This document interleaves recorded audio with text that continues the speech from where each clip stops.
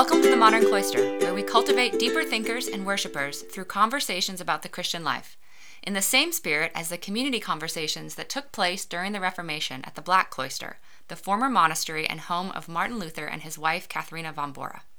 I'm Carissa, and I'm here with Kevin, and today we are thrilled to be launching a new series all about the Psalms. Now, you may be wondering, why do we pick the Psalms for our second official series here at the Modern Cloister? And it's because the Psalms are a great example of the intersection of thinking and worshiping within the Christian life. The Psalms shape our theology and they influence our worship.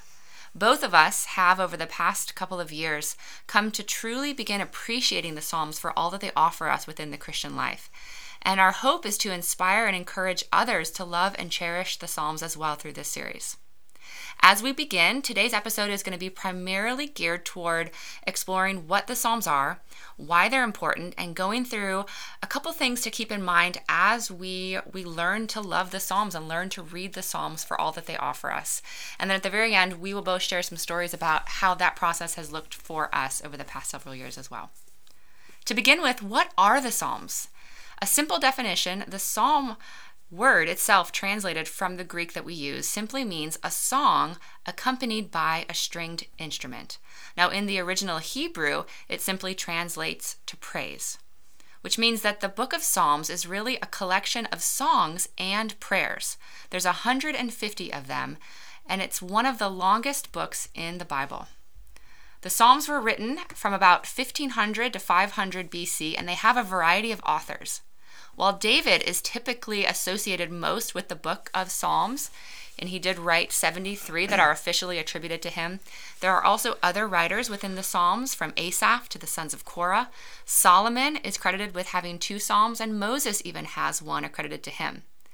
There are also about 50 Psalms in the book that don't have a particular person associated with them, but they're often attributed to David or are attributed to someone who was writing in the style of David, which is why David is really the primary author associated with the book. Now, why are the Psalms important? It's one thing to know that they exist and to know that they're in the Bible and we should read them and engage with them, but really, why are they important and why should we take that extra effort to learn how to love them and incorporate them into our lives? Kevin, talk to us a little bit about that. Yeah, so obviously it was a prayer book in the Old Testament, and we see lots of things that kind of look like different songs and prayers from Exodus on all the way through Chronicles. We have them. So it's obviously a Hebrew thing. It's an Old Testament thing. So I think a lot of people look at them and say, that seems like an Old Testament thing, so we're done, we're good, we have Jesus, let's move on. But they're quoted extensively, and probably until you really start diving in the Psalms, you don't realize how much they're quoted. It's actually the most quoted book in the New Testament. And Jesus, Paul, Peter, almost not every book, but certainly every author has some quotes directly from the Psalms. And Jesus uses them in 2 ways I kind of want to point out. One is, on the cross. If you read Psalm 22, you will notice a lot of language. That's my God, why have you forsaken me? That comes directly from the opening lines of Psalm 22. It also describes the suffering person who will be pierced. The person will have his garments divided. And then we see those things actually happen. So we see, a messianic fulfillment there. And Jesus also uses, in discussing with people who he is, Psalm 110, where David says, the Lord said to my Lord. And so the question is, why would David be speaking to his descendants? Because remember, the Messiah was going to be a descendant of David. You don't call your grandson my Lord, right? So Jesus is saying, okay, y'all, why? Why would he be calling him his Lord? That's because it's someone greater. It's going to actually be the Lord who comes. So he's using the Psalms to attribute his divinity and messianic nature. And it doesn't end just with Jesus quoting them. They're used very extensively by the writer of Hebrews. Go back and read through Hebrews. We get a whole history of the Old Testament. It's the most, obviously it's written to the Hebrews. It has most of that drawn in than any of the other New Testament books. And it's used often again to show the divinity of Christ and how that fulfills the Messiah and how Jesus himself fulfilled the Messianic Psalms. So that's one of the main things. You just look at how much the New Testament uses it, how much the early church used it. Obviously, then it's good for us to continue with it. And it also gives us the example of how to interact with God, especially corporately. So, Carissa, why don't you, as our resident songwriter and singer person, bring up how we use it corporately. Yeah, I love it. So as far as how we interact with God, the Psalms, I mentioned and what they are, that they're a book of songs and prayers. And as we learn more and more how to interact with God, it's good to remember that God gives us a guide for how to do that. And the Psalms provide us with that guide.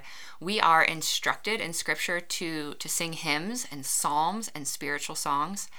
In Acts, it shows multiple times that the early church gathered together for singing the Psalms, for prayer, and for reading the Scripture. And so you see the saturation of the Psalms within the early church. And the Psalms still to this day form the basis for our modern worship songs and our modern worship gatherings.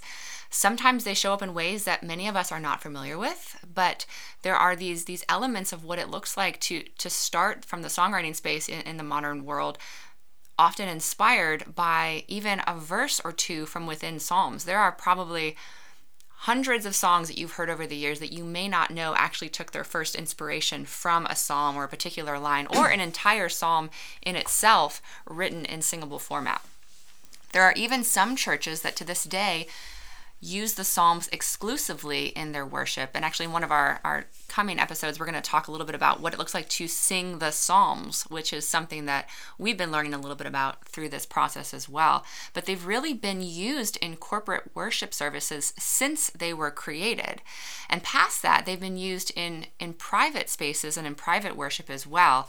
And I'm going to have Kevin talk a little bit about that too, because that's the other side of how they teach us how to interact with God.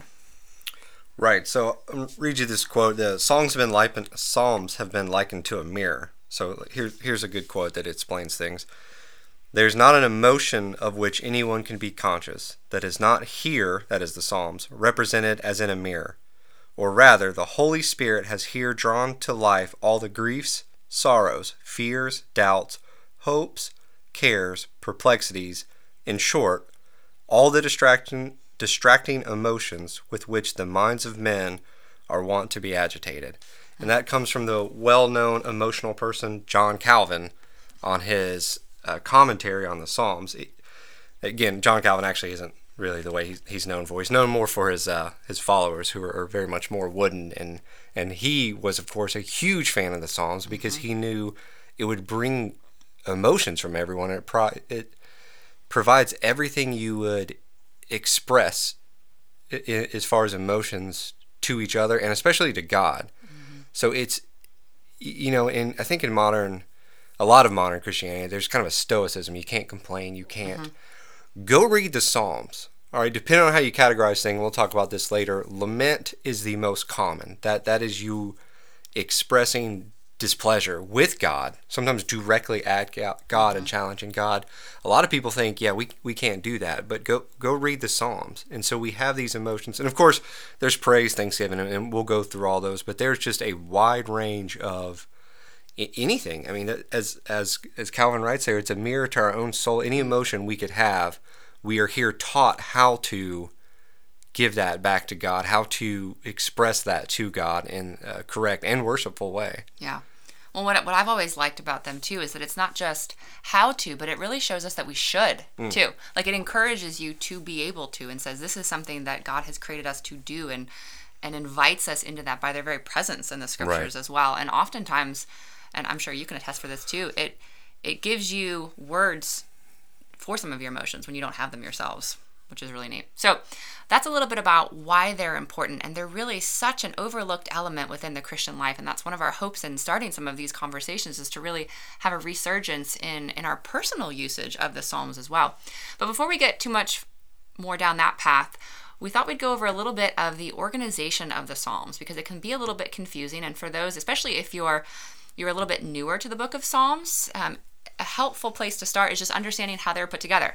There are 5 main books of the Psalms, and I'm going to go through real quick and divide them out so we know which book is which. We have book 1, which is Psalm 1 through 41, book 2, which is Psalm 42 to 72, book 3, which is Psalms 73 to 89. Book 4, which is Psalms 90 to 106. I had a mistake in my notes. Typo. 90 to 106. And then book 5 is Psalm 107 to 150. So you might be thinking, okay, I didn't even know there were 5 books of the Bible. Why are there 5 books of the Bible? What does that tell us? Does it give us any starting point? Kevin, take it from here. Tell us a little bit about, is there a reason, or how do we use that as a starting point? Yeah, it's very simple. No. No. It's divinely inspired. We believe that. So obviously there's something there. The thing is, we don't really know why. Some scholars will look at it and say, okay, you split it into 5 books. You're clearly mirroring the Torah, the Pentateuch, the first 5 books of the Bible. So sure, it could be, because they were organized after they were written. After they're all written, they're edited and put together, because each book actually ends with a doxology. So there's kind of a clear ending within each book, but other than that, they aren't really organized in much of a way. Some people look at book 1, the predominant word for God is Yahweh, the covenant name, whereas books 4 through 5, the predominant is Elohim, but of course both are used in each. So I don't really find that necessarily compelling. Probably the best person I've read is Godfrey, on his book called Learning to Love the Psalms. He actually sticks with the 5 books, unlike most books you will find written on the Psalms, which kind of go into genre. He sticks with the 5 book, and he actually kind of gives he looks for themes, but of course he says, okay, these 1 through 35 or 40 will show you a pretty clear, oh yeah, right here in the notes. So I guess let me read through these real quick. So he says, that in book 1 is going to be confident in God's care. Book 2, commitment to God's kingdom. Book 3, the king's crisis over God's promise. So the king in that would be David. So there's a lot more laments in those than others. Comfort in God's faithfulness, and then finally celebration of God's salvation. So if you know the ending, the last 5 Psalms, there is a lot of celebration, and we'll go through those specifically. But I think he has an interesting book. But again, he'll say, if you look at these 20 in a row, except for these 3, it kind of fits these themes. Mm-hmm. So I think he's probably onto something. But the problem is we don't have any headings. There's no there's no, okay, this is the book from David. So we don't get them by writers. We don't get choral, we don't get unattributed, and they're completely mixed together. David is in every single one of them. There's unattributed in every single book. It opens and ends with unattributed, and then has David even inside those. So it's in Moses, it doesn't go chronologically. It doesn't start with Moses and then a bunch of David, and we end on Solomon or unattributed. And that's one of the struggles people have, because in our modern mind, we want to think you got to have a reason. And clearly there was a reason. We don't know the final editor who put these together, 500 years before Christ. So we're talking well over 2,000 years ago. And it was put together for some reason, and it was used. Again, like we said, these were used during services. They were used in multiple different ways, which we'll get to later. But they were sung, they were prayed, they were read. And they had an idea. We don't really know what it is. And I think it really hurts our modern Western mind, because we want to say, all right, give me chronology. Give me longest to shortest. I don't care. Give me something. Give me some reason. And specifically, I think most people want genres, right? We want some themes. Yep. We want some categories. I want to be able to say, okay, let's pray tonight before dinner. Let me go to the Psalms and open up to the book, book 2, which is our Psalms of Thanksgiving. And that's just not the way it is. You have to really immerse yourself in the Psalms to know which ones would be the songs of Thanksgiving, perhaps, that you would want to sing. And they're going to be in every book. And I think that, I don't want to say it makes the Psalms unapproachable, because I think the Psalms are approachable, but I think you have to understand it just is not written. We have a pastor who likes to say, what is it? It's written about us, but not to us. About us, but not for us. It's about us and for us. But not to us. Is it to us? Hopefully he's not listening, because obviously it didn't. All right, sorry, Heimler. We should probably cut that. But anyway, we just don't understand, and we would like to, and I think that holds people away from it. So since we're talking about genres and themes, categories, Krista, why don't you go through some of the issues with some themes. Well, there are multiple different genres and themes to the Psalms. There are countless ways to separate and categorize them. Depending on which author or which theologian you're talking to or reading, there can be anywhere from 5 to 12 main categories, and they're called different things. And that makes it a little bit confusing to know exactly how to categorize a psalm. Often within a particular psalm, it's also going to fit within 3 to 4 to sometimes 7 categories, depending on the psalm itself. And so you very often can't isolate and say this is this type of psalm and this type of psalm only, because it typically is more than one thing. However, for the sake of this conversation and as for the sake of providing a starting point and foundation for the categories, we do have a couple of the most common ones that are sometimes segmented more. But to Kevin's point before, the Thanksgiving genre is one of the main genres of psalms. Psalms that, by very obvious understanding, are giving thanks to God for what He has done for us. Past that, one of the largest categories is praise and hymn psalms that are praising God for who He is. There are also a number of psalms of lament within the psalms, and in fact, I think it's one of the largest categories of psalms within there as well. So to the point of the earlier part of our conversation of expressing the full range of emotions, the presence of so many psalms of lament really confirms that within our lives as well. Similar to lament, there's also psalms of confession, which we typically put up within lament psalms as well, but those are for psalms that express lament over your personal sin against God. There are also a couple main categories that capture other elements. One is the genre of confidence psalms that are speaking to a Christian's confidence in God's provision in the future.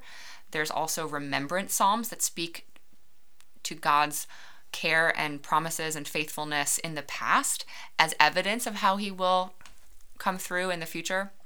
And then also there's a large category of wisdom psalms, and also one that we're going to get into later in the series that are kingship psalms that talk about royal psalms, whether it's a psalm about David or a psalm that is pointing to Jesus as the coming Messiah. So broadly speaking, those are some of the main categories that the psalms fall into. But again, depending on who you're talking to and how you divide them, you really can segment more. One example being, within the praise psalms, you can have a praise song that is a creation-oriented praise song. You can have a praise song that is a power and a sovereignty-oriented praise psalm. And so there's subcategories within those as well. And that, it adds to the difficulties of figuring out how to engage with the psalms to some degree. And even within those, there'll be division in the confession or thanksgiving. Some will be personal. Obviously, the Psalm of David's personal repentance, but then there's also corporate repentance and corporate confession. So it can be divided even further, which, and again, not in order. And I think that's part of some of the difficulties, and we'll run through a couple of other difficulties. I've mentioned the organization. It's for our minds, it's just all over the place. We can't say, people use them for a call to worship. So it's like, let's find a good short praise. Other than the last 5, you can't say, okay, I'm going to turn to book 2 and this will be our call to worship. Or we're doing a confession and a word of assurance. Let me go to book 3, which is our words of lament and confession. It's not organized that way. And like I said earlier, I think that turns people away, and it's especially because it is a large book in the Bible. The other thing is, they're all poetry, right? I mean, that's why we sing them. That's why we pray. It has a very poetic nature. And a couple different scholars have written on this, and as you start to read them, you understand why they're poetry. It helps, for one thing, it helps you remember, but also these are songs to God and prayers, and there's something lost in just straight language. It's why when people start trying to read through the Bible, they get to like Leviticus, and it's just straight laws, and they say, I'm going to skip ahead. Pass. Let's get to something else, and let's go to some action scenes. Let's hit Samuel and Kings, right? So there's poetry, but again, it's not modern Western poetry. It's not the poetry as we know it. There's no rhyme scheme, which is what we're really used to. And similarly, there's no meter. We're used to the, kind of iambic meter, especially in Western in English, and neither of those exist. You can try to put them in there, and sometimes I can't help myself, especially if I'm reading something like a New Living Translation, some of the more thought for thought. Those seem to, I don't know if those translators mean to put them in meter, but they seem to almost be there. And especially for laments, I actually like reading those. in meter, I think it helps. But it's not there. It doesn't exist in the Hebrew. And so we don't have scheme, we don't have meter. And speaking of Hebrew, that's something that's also lost is, we translate them to English. So they may not have rhymed in the Hebrew, but there could be some wordplay. And if you have a good study Bible, you'll have some notes a lot of times, and at the bottom it'll say, this word sounds like the word for this. Mm-hmm. And so there's kind of plays and puns and kind of jokes and often digs at people, but also celebration type things. And really they're puns. That's the best explanation, but that's lost in English. Yeah. And then this is, I guess, more of a stylistic thing. What's lost is some of the Psalms, I think 3 or 4 of them, plus most famously 119, are acrostics. And that's the entire, each line of each chapter or verse starts with the letter in the alphabet. Mm-hmm. And there's, I think, 24, 22? In the Hebrew alphabet. Right, in Hebrew. And not sorry, even ours. should be so clear. Yeah. Like 2 things removed from us. And you're looking at it and you're like, well, wait, but there's not 26 of these. Yeah, because there's only, I think, 22, 24. Probably should look that up. There's less. So there's less letters. Mm-hmm. They're also not the Latin alphabet. It's a completely different alphabet. So we just see 119 as this big, long psalm, and we don't see that it's what it would look like in kind of that English acrostic. So let's talk about some of the things that they do have there that is distinctive. I think the most distinctive is parallelism, and this is not just in poetry, the poetic sections, or even just the Psalms. It's throughout the Old Testament. You'll have a lot of, we have this at the very beginning, the opening lines of creation, where we have the parallelism of, the sky's created, and then a couple days later the sun is created, and the water and land are separated, and then sea creatures. That's sort of, it's that parallel where it is, you do this and then you do this. There's a king and then there's a promise. And I think we start open, and more specifically is chiasm, which is probably close to the Hebrew as I'm going to get, is something where it's the opposite, and that's very common. It's a type of parallelism, and there's maybe 4 or 5 different types of parallelism depending on what kind of scholar you talk to or read. And it'll be like an A, B, and B, A, so it'll kind of reverse, or it'll go down the verses where it'll look something like a topic will be A, B, and then B, B, B, B as it goes through, and each verse and line will mirror itself. But the simplest way is you can just start with 1.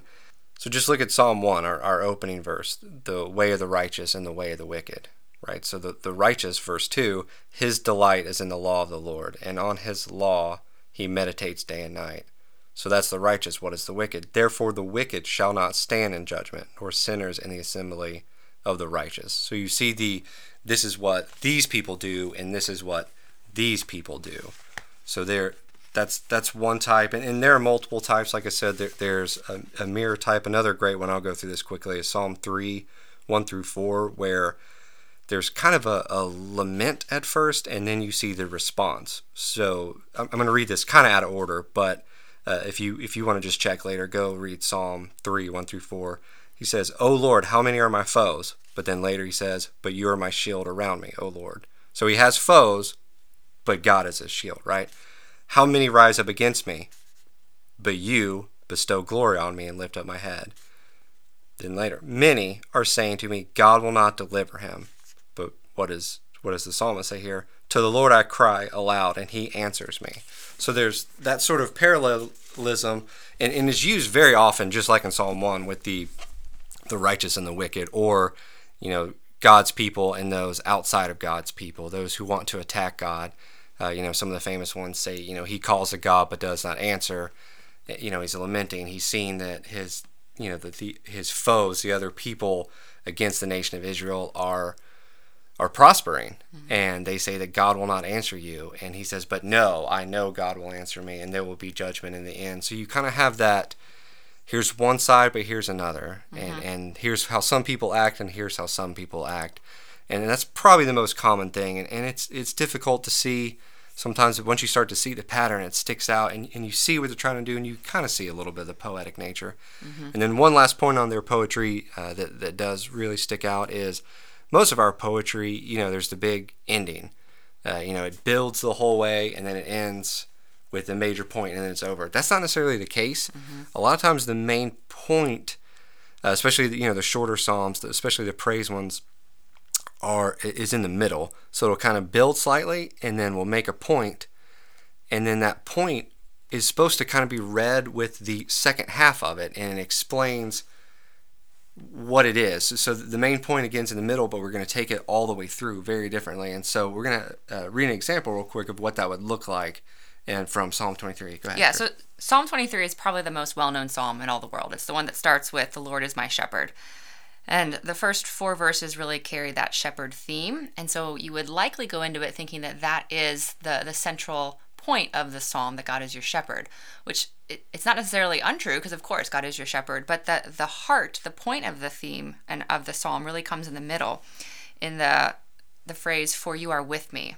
And so one thing that you can do in reading a psalm in order to reinforce that central point is to pair it with each line as you go through. And I'm going to, for just a second here, read through this psalm, placing that central theme at the end of each verse. And if you just listen to these words, you can see how the psalm opens up this new meaning as you go through.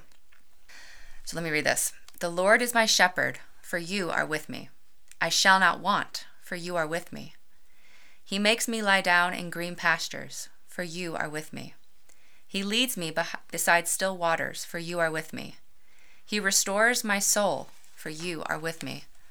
He leads me in paths of righteousness for his name's sake, for you are with me. Even though I walk through the valley of the shadow of death, I will fear no evil, for you are with me. Your rod and your staff, they comfort me, for you are with me. You prepare a table before me in the presence of my enemies, for you are with me. You anoint my head with oil, for you are with me. My cup overflows, for you are with me. Surely goodness and mercy will follow me all the days of my life, for you are with me. And I will dwell in the house of the Lord forever, for you are with me." So you can see the way that really unlocks the theme of the psalm when it's paired with that. And so that's one of those things that, as we've been uncovering how to read the psalms, that's been really meaningful for us as we're looking for those central themes, because that's the way our brains work a lot. A couple other things that can sometimes be a little strange as you're reading through the psalms. 2 things that I'll point out before we kick it back for some other things that Kevin has as far as historical context. But 2 odd things that I run into personally that throw me off sometimes are how quickly the subject changes from, for example, I, speaking in first person singular, to we in the first person plural, and some of those changes. That's typical of poetry in general, but also of Hebrew poetry. And then also there's often very sudden and abrupt changes in mood.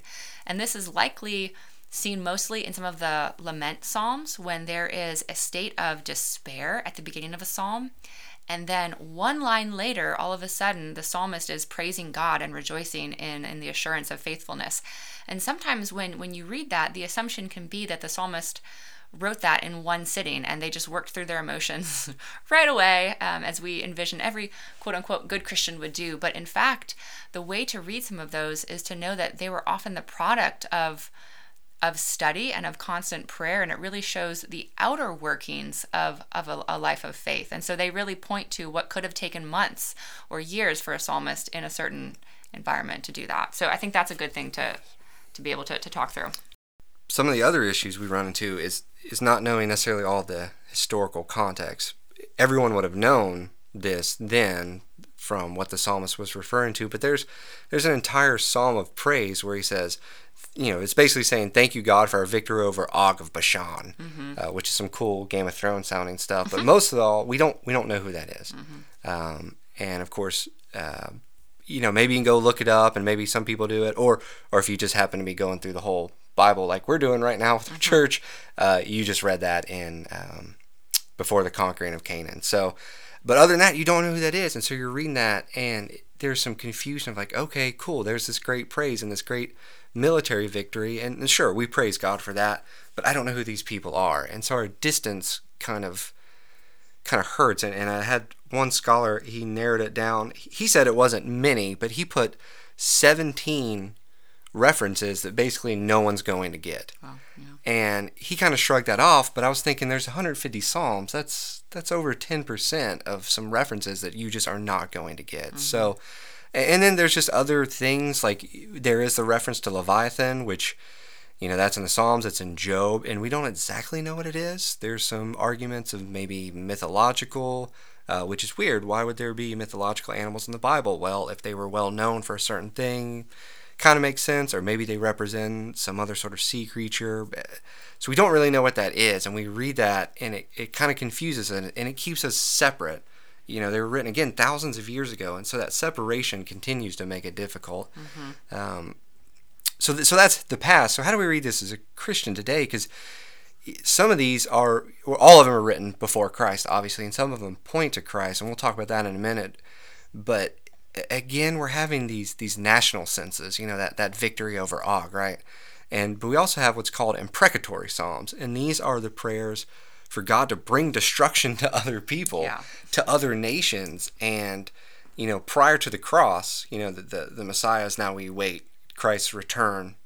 This is where we are now, but before then they had no Messiah at all, and so they're just thinking solely as this national unit, and so they need God to crush other national units, and that's not how we do things today, and also just sounds very strange. It's a very thing to sing about or to pray about.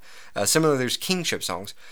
We don't have a king, so we have these kingship psalms where we'll sing or pray, like praising God as a king, but that sounds funny. Mm-hmm. Even our leader, our president, is chosen by us, but this is chosen by God, and there's a glory, and there's a historical distance that we just are missing. So, and like I said, these all before Christ, and which means there's also messianic psalms. So, Chris, you want to talk a little bit about those? Yeah, the messianic psalms are a subset, in a sense, of the kingship songs, but they have a particular way that they point to the coming Messiah. It's about a king to come to save Israel, to save God's people, and being on the other side of Jesus being here.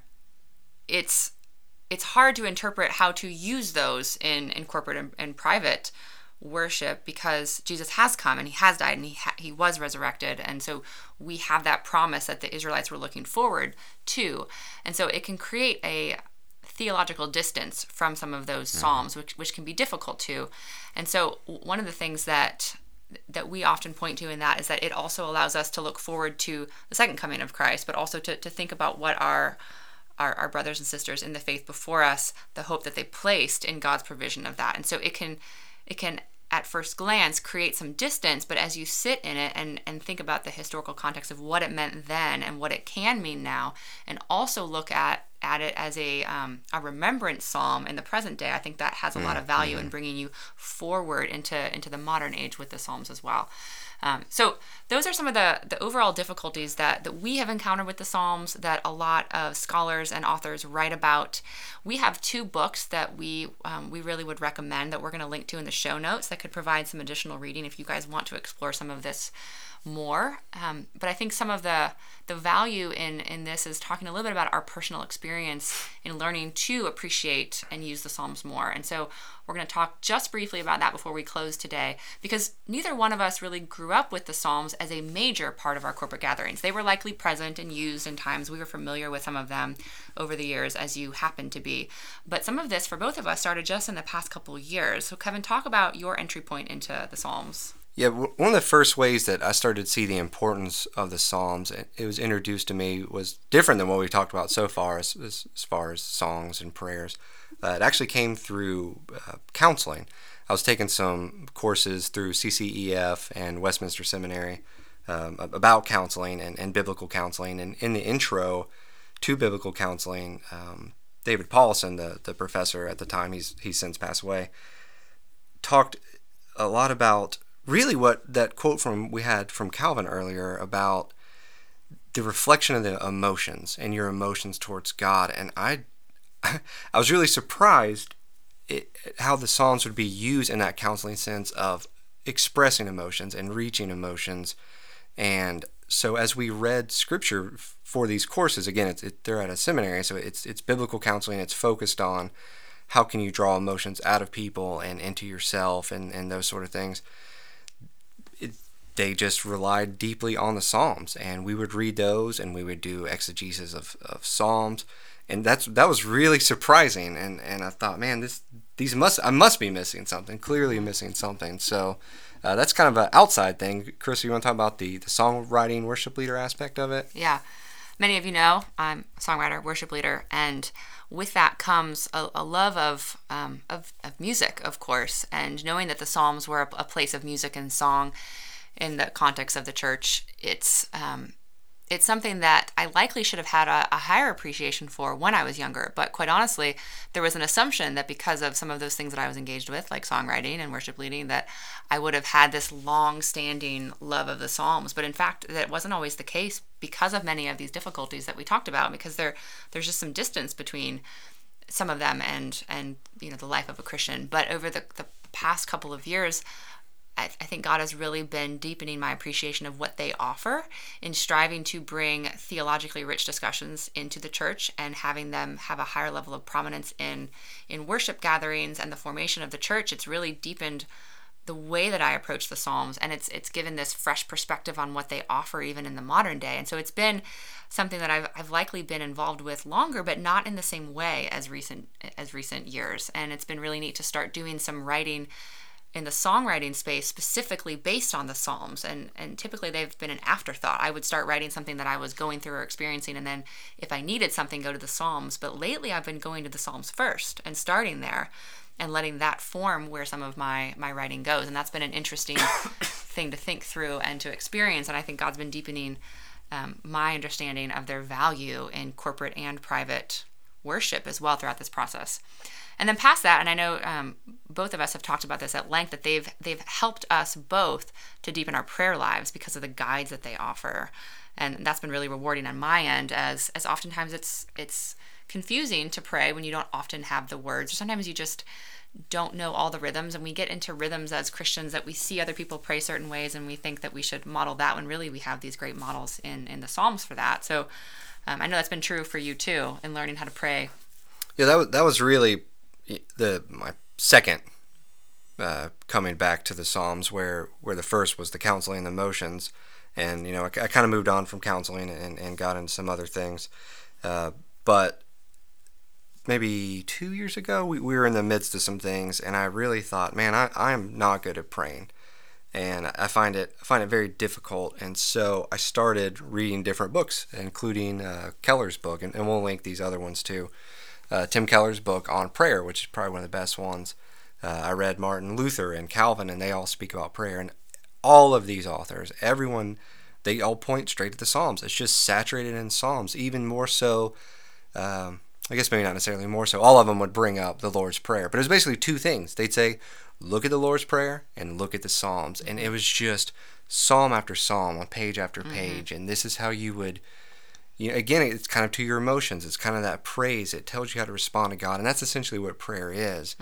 And that's why and we'll go more into this on our next episode where we talk about how to use the Psalms. But that's why they're in all the Book of Common Prayer and the Book of Common Worship. They teach you this. And I think quickly to wrap up, one of the ways that they talk about for prayer is praying the Psalms back, and that sounds funny, but you can kind of take it in your own words. And if you've read much on prayer, you'll see this with the Lord's Prayer too. We say, Our Father in heaven, holy is your name. And then you're supposed to pray back like giving God glory for it. And so Psalm 23 that we talked about earlier is a great one. That's an easy one to go through. It's a short psalm. Go through, the Lord is my shepherd, I shall not want. Okay, what does that mean for me? Like, do I believe God is actually my shepherd and will provide for me? And you go through each and you pray that back. And, supposedly Martin Luther would just go with the Psalms and sit and read through for an hour and a half of reading the Psalms and praying to God. So I'd recommend everyone, and like I said, we'll go through this next time, but if you are struggling with how to pray, there's really nothing better than the Psalms. So yeah.